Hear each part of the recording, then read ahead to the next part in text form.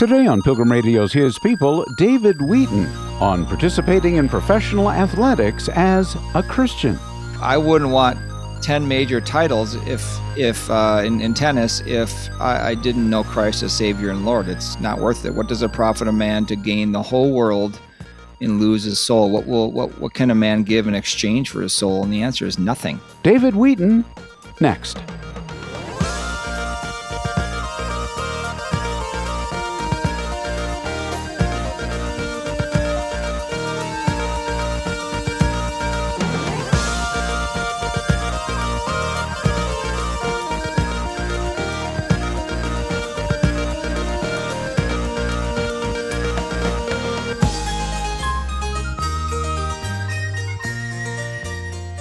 David Wheaton's professional tennis career began in the late 80s and lasted about 13 years. He defeated such highly ranked players as Andre Agassi, Michael Chang, and Jimmy Connors. As you'll hear David explain, there are some solid reasons for Christians to be involved in pro sports, but at the same time, there are numerous possible pitfalls to be aware of. Today, David is producer and host of the Christian Worldview program and author of 2 books, My Boy Ben, A Story of Love, Loss, and Grace, and University of Destruction, Your Game Plan for Spiritual Victory on Campus. David, tell us about your upbringing, how you got interested in tennis, and how you came to Christ. So I'm from Minnesota. We grew up on the west side of the Twin Cities in a place called Lake Minnetonka, and I'm the youngest of 4 kids. By a long shot. I have 2 older brothers and an older sister who are significantly older than I am. My next nearest sibling is about 9 years older than I am.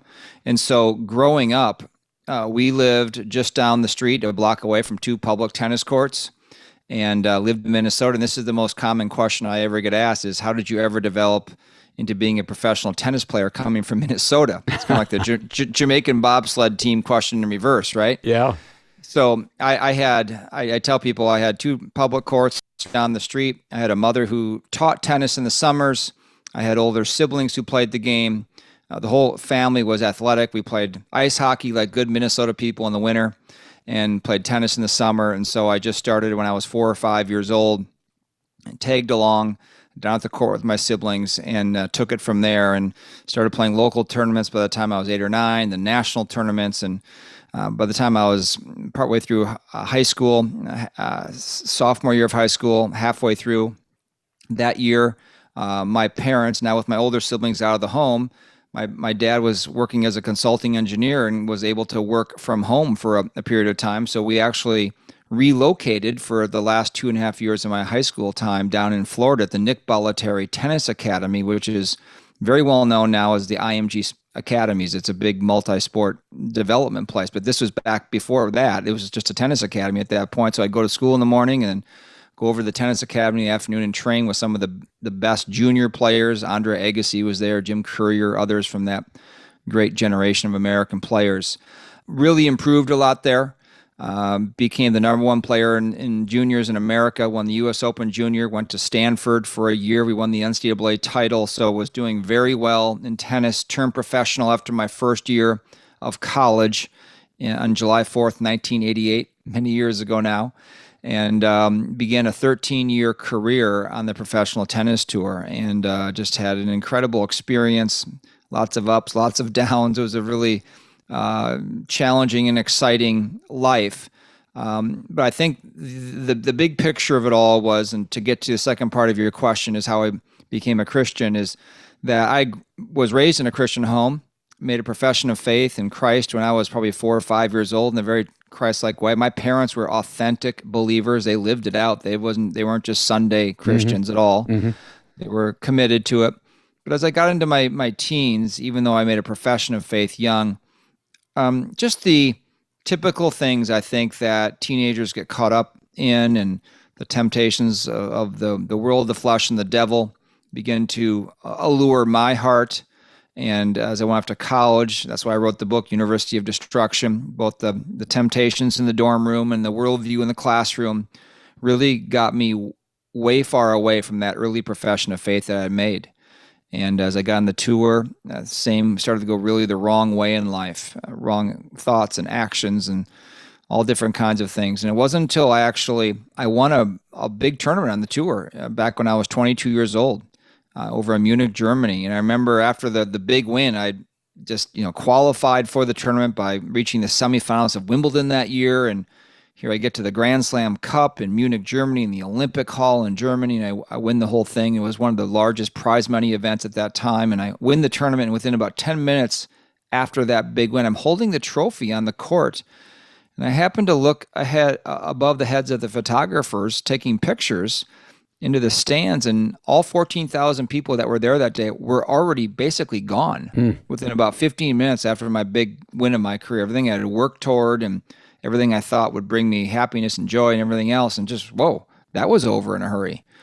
And I had the distinct thought that, well, how am I going to replicate this going forward? Is the next tournament somewhere going to motivate me when there's not so much fame and fortune and success on the line? And, it just showed me that my motivations in life were not right. I wasn't living to glorify God. I was reigning on the throne of my life.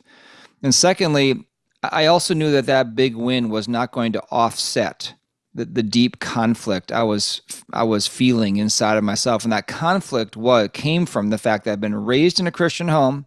I knew the right way to go, but I was going the other way. And I knew I would never be pleasing to God, right with Him, as long as I continued to go away from Him. And that led to a couple of years later, I started to read the Bible for the first time in my life consistently, and understood that God had created me to be in relationship with Him, to worship Him and to serve Him in whatever I did in life. And I really understood my own sinfulness, and that I was separated from God, and I was going to be under His judgment if I continued. And then the gospel of that God sent His Son. God demonstrated His own love toward me, in that while I was yet a sinner, Christ died for me. And I responded to Christ's command at that time. I was 24 years old to repent of my sin and believe in the gospel, the good news that Jesus Christ's life and substitutionary death and supernatural resurrection paid the penalty I deserved to pay for my sin and satisfied God's wrath and justice over my sin.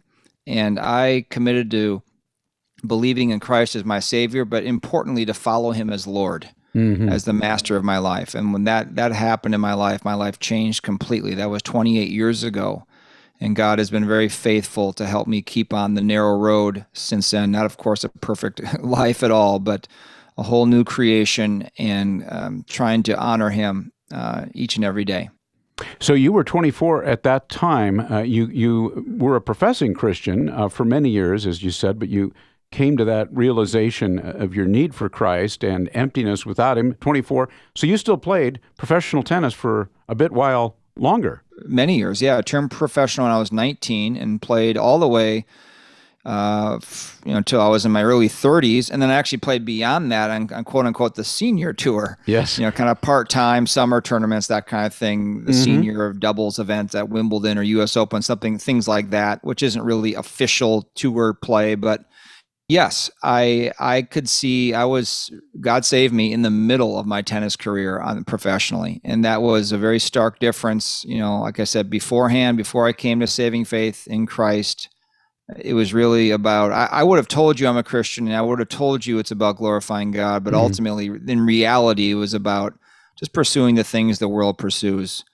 fame and fortune and personal success and so forth. And there's nothing wrong with, of course, becoming famous or earning a living and all the different things. Yeah. But that was my primary objective.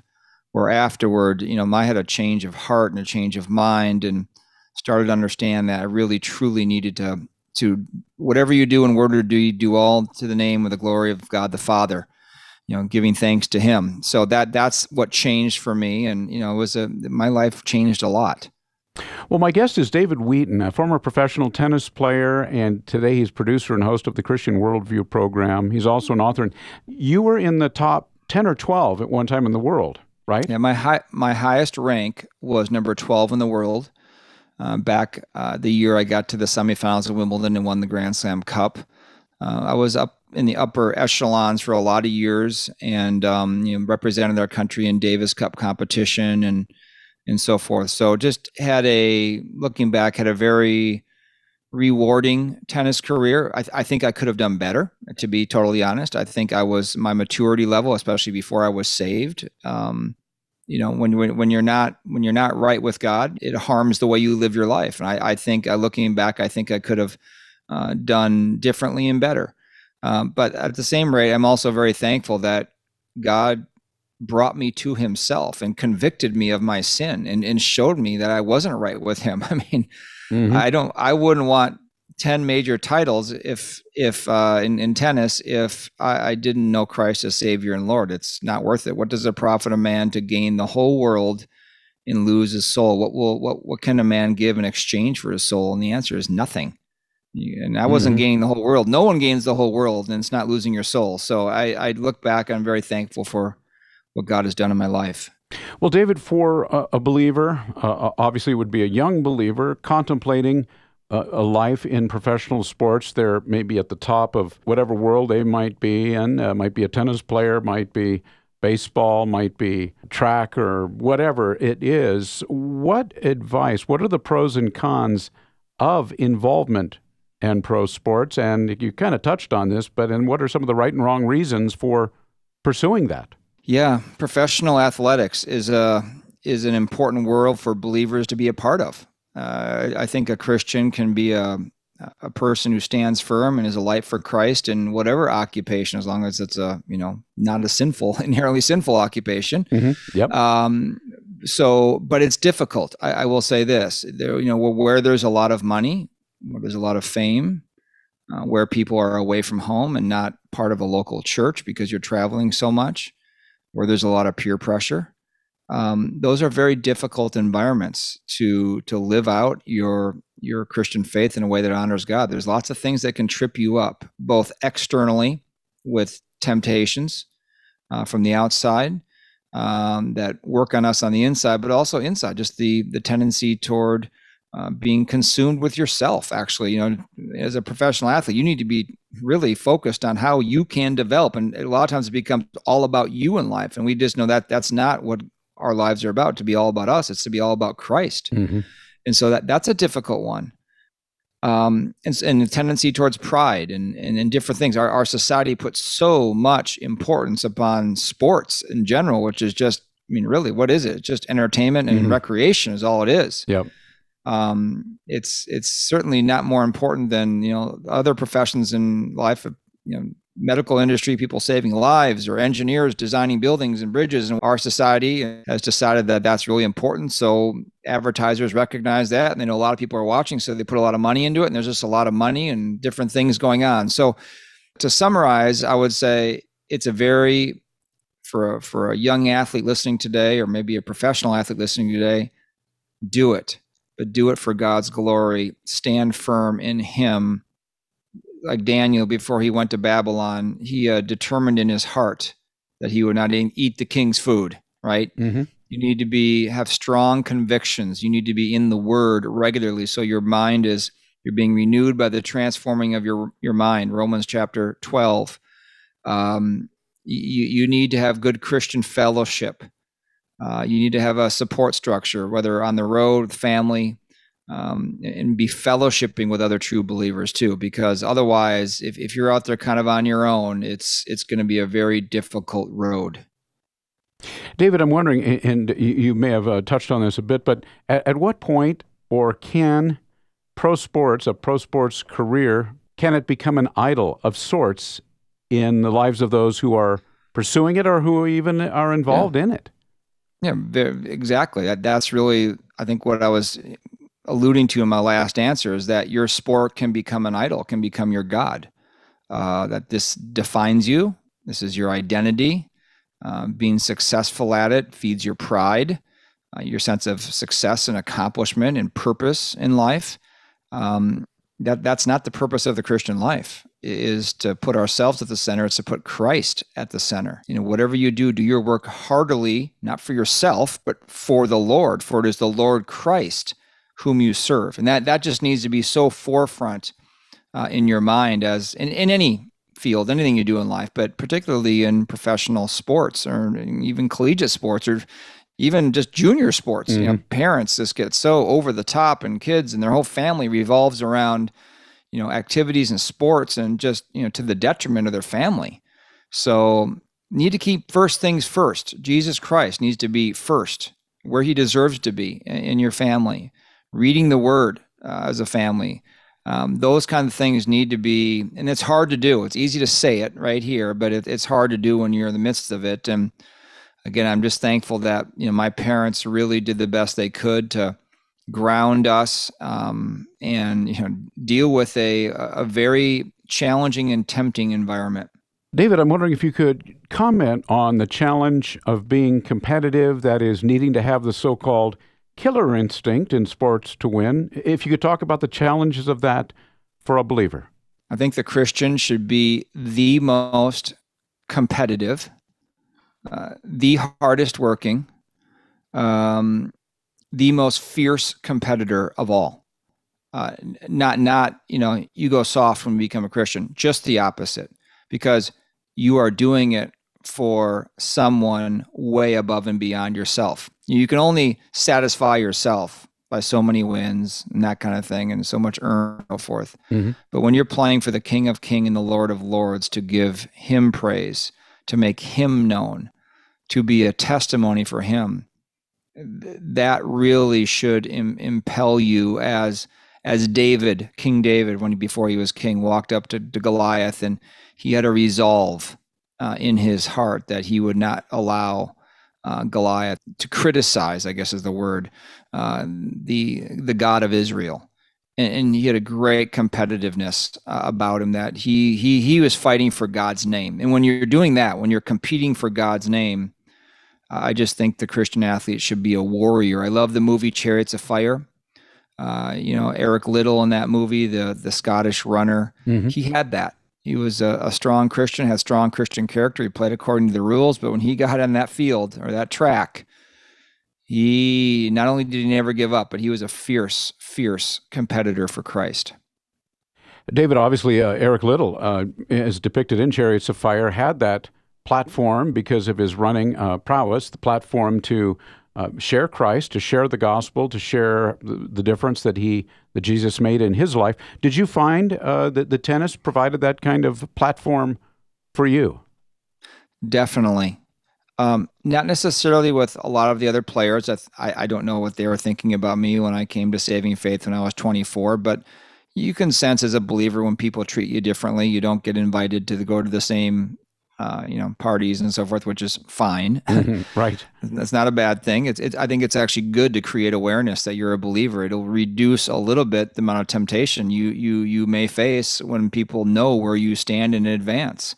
But there are opportunities through interviews like we're doing today. Back then I was doing these kinds of things, interactions with players and just people in various cities. And I mean, it's really just, a professional athlete is no different than a professional electrician or a professional doctor or something like that. You have a sphere of influence, and your mission is to be an ambassador for Christ and to pursue the Great Commission, to go and declare who Christ is and how he can be made known. So it's a little different, obviously, because it's such a public career, but you still are walking in circles where you're meeting people who need to understand who God is, who they are in God's eyes, and then how they can be made right with God through Christ. And your career highlights, I think you may have touched on it a little bit at the beginning, but things that non-tennis players might recognize. I mean, obviously there's Wimbledon and the U.S. Open. Yeah, those were, I'd say, playing the four majors, the Australian Open, the French Open, Wimbledon, and the U.S. Open. I was thankful enough to have done well in those events, whether in singles or doubles. And those are the major events on tour. And so I thankfully had some good success there. Never won one, but reached some of the later rounds in either singles or doubles in them. So those are really exciting. The sense of being able to contend and be one of a few players, who gets into the latter rounds of those tournaments is pretty exciting. And those are some of the best memories. Reaching the semifinals of Wimbledon was one of them. Winning the Grand Slam Cup, which was sort of the fifth major of that year, you could say, the fifth biggest tournament of that year. That was a year-ending event where they took the top 16 finishers from that year's 4 Grand Slams, and you play a year-ending event. The U.S. Open, reached the quarterfinals one time. Played, I can't remember who I lost to. It might have been John McEnroe in the quarterfinals. So just playing against some of the top players in the world and in some of the biggest events, that was a very memorable aspect of the career. But also just traveling too and seeing the various parts of the world. Going to Europe. Tennis goes all over the world. We used to go to Europe and the Far East and Australia and, of course, all over America. I don't like to travel anymore at all. I'm a homebody now. Probably you can figure out why. But back then it was quite an experience to see different cultures and people in different places. Mm-hmm. Well, how did you know that it was time to step down? That's always a big issue for professional athletes, because then they're still quite young and they've got another chapter or two of their life ahead. How did you know it was time to step down? And can you talk about the adjustments there? Yeah, that was interesting because there were a couple reasons I knew. I just wasn't being as successful and earning as good of a living. I wasn't ranked as high anymore, and the younger guys, it's like a treadmill. The new guys are coming on at the beginning, and the older guys are going off at the end. And it's you can't. Age is unbeatable, right? No one defeats it. Some people can play longer than others, like a Tom Brady or Roger Federer, but most don't make it that long. So there was that, and then there were some injuries as well too. I just didn't recover as well after matches, and frankly, after 13 years, I felt like, do I want to continue to try to do this year after year after year when the earning potential is not the same, and when I'm on the road all the time, and I'm in my early 30s now, and is there something else I should be doing full time? So it was really things that were pretty clear to me by the time I reached about 32 years old. And I think very fortunately, and this is again God's favor, grace on my life, is that I came off the tour, had no idea what I was going to do next. It's very difficult to transition away from a professional sport because what else do you know? I've been doing it since I was 4 or 5 years old. I hadn't finished college.